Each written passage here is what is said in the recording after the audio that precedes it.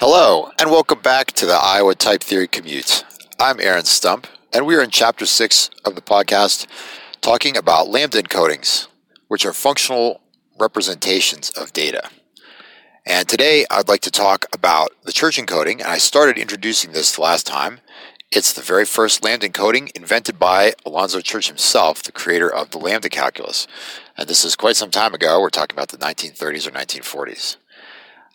And what I want to say about the church encoding, so we talked about in the last episode how the idea with the church encoding, so each lambda encoding is going to try to represent data with a functional interface. So it's going to say, think about it, put on your funky philosophical hat and say, what is the number 2 really? A lambda encoding is going to give you some answer to that by saying, well, it's just this way of writing it's something that you can interact with according to this functional interface. So it's something that would let you write programs using sort of a certain pattern of interaction with the data. And the church encoding, so that's, in general, a lambda encoding is going to turn data into some implementation of a particular functional interface. And what functional interface is it going to be? Different lambda encodings give different answers to that question. The church encoding, which is what we're starting our discussion of lambda encodings with, says that the interface to the data is the fold right function for that data type.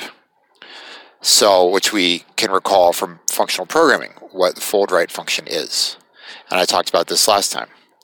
So, now today I want to talk a little bit about the typed version and how we actually implement these church encodings for various data types. And I think talking about the typed versions will help us understand how we implement these things.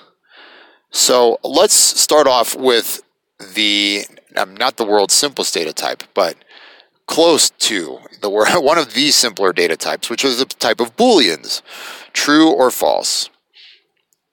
What kind of functional interface is a church encoding going to give us for true or false?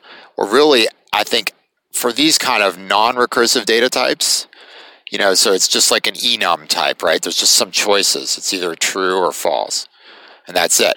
There's unlike a natural number where in one of the cases, one way to build a natural number is from another natural number. So we get this sort of inductive construction of natural numbers. But with Booleans, it's sort of a degenerate case of an inductive construction. We don't have, there is no recursive character here. And so the Booleans are just true and false. And so the functional interface is basically if then else.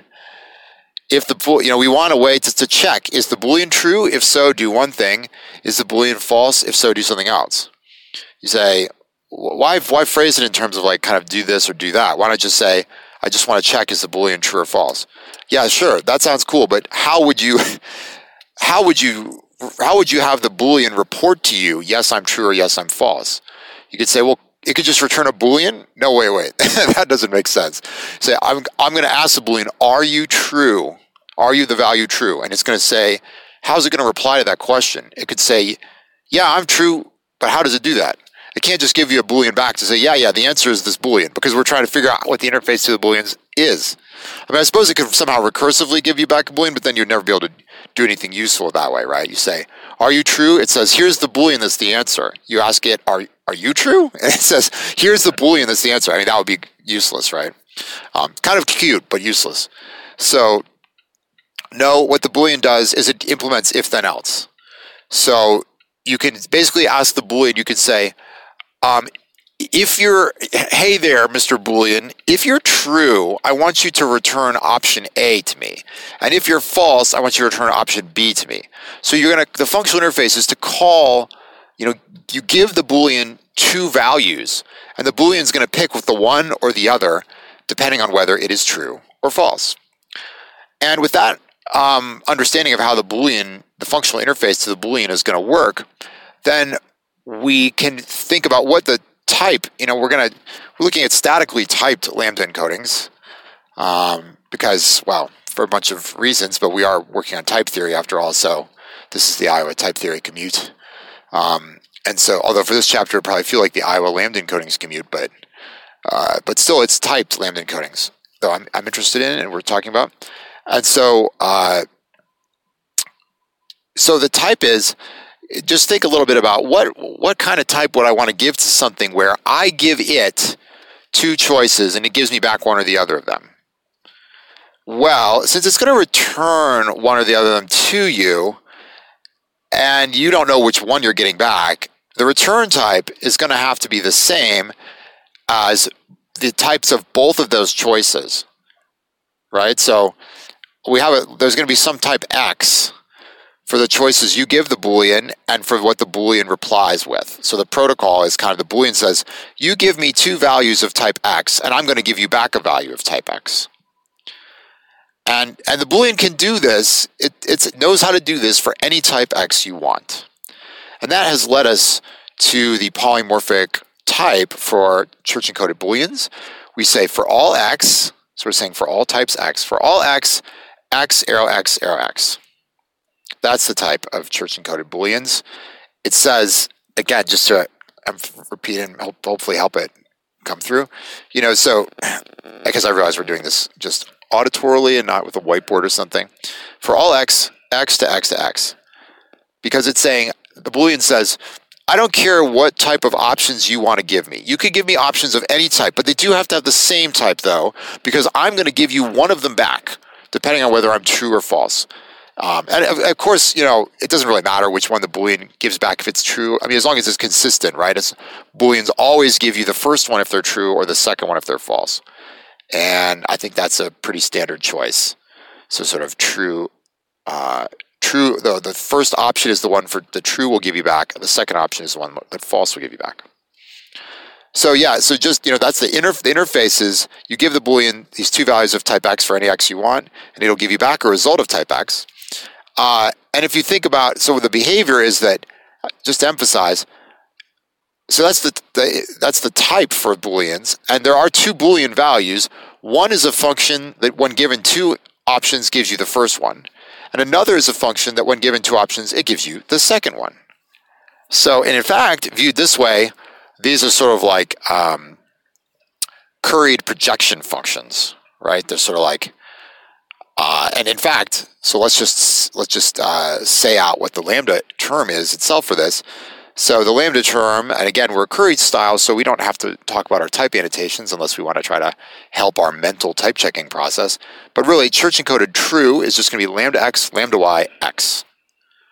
Lambda x, lambda y, x, because it's saying I take in the two options are called x and y, so I take those in with lambda abstractions, and true says I'm going to return x to you.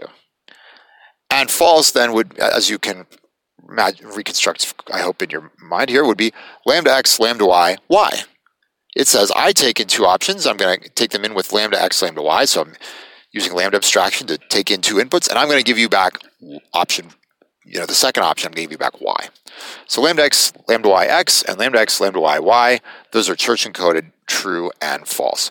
And they have this polymorphic type. We can assign them in query-style typing. We can, or using our realizability semantics, which we didn't say how to do polymorphic types with, but and in fact, it's actually rather somewhat non-trivial to see how to do that technically. But the basic idea is simple. It's sort of semantically polymorphic, the way we have a sort of syntactically polymorphic function. But in any event, so the type again would be for all x, x to x to x. That's the type, and here that's a type. And the terms that have that type are lambda x, lambda y, x, and lambda x, lambda y, y. So those are the church-encoded Booleans. And using a Boolean, you now have basically the ability to do a case split on whether the Boolean is true or false. You could do an if-then-else. Like, what does if-then-else do, right? The guard, we have if-then-else. We have an if part, a then part, an else part. The if part is sometimes called the guard. We have the guard of the if-then-else is a Boolean.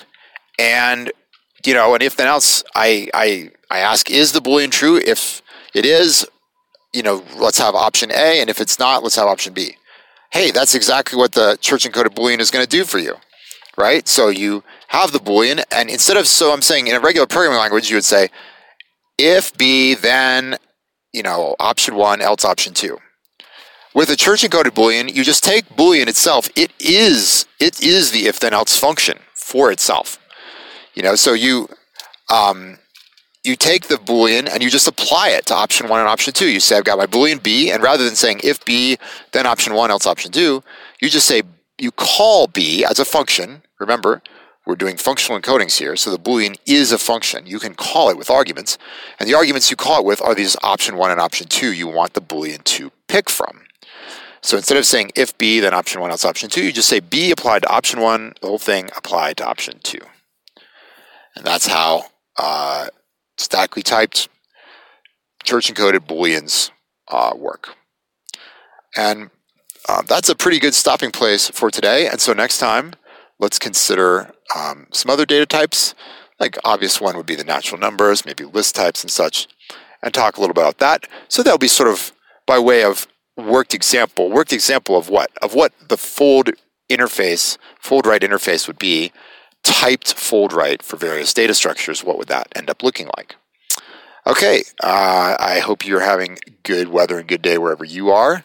It is starting to snow here, and I will talk to you again sometime soon. Thank you for listening.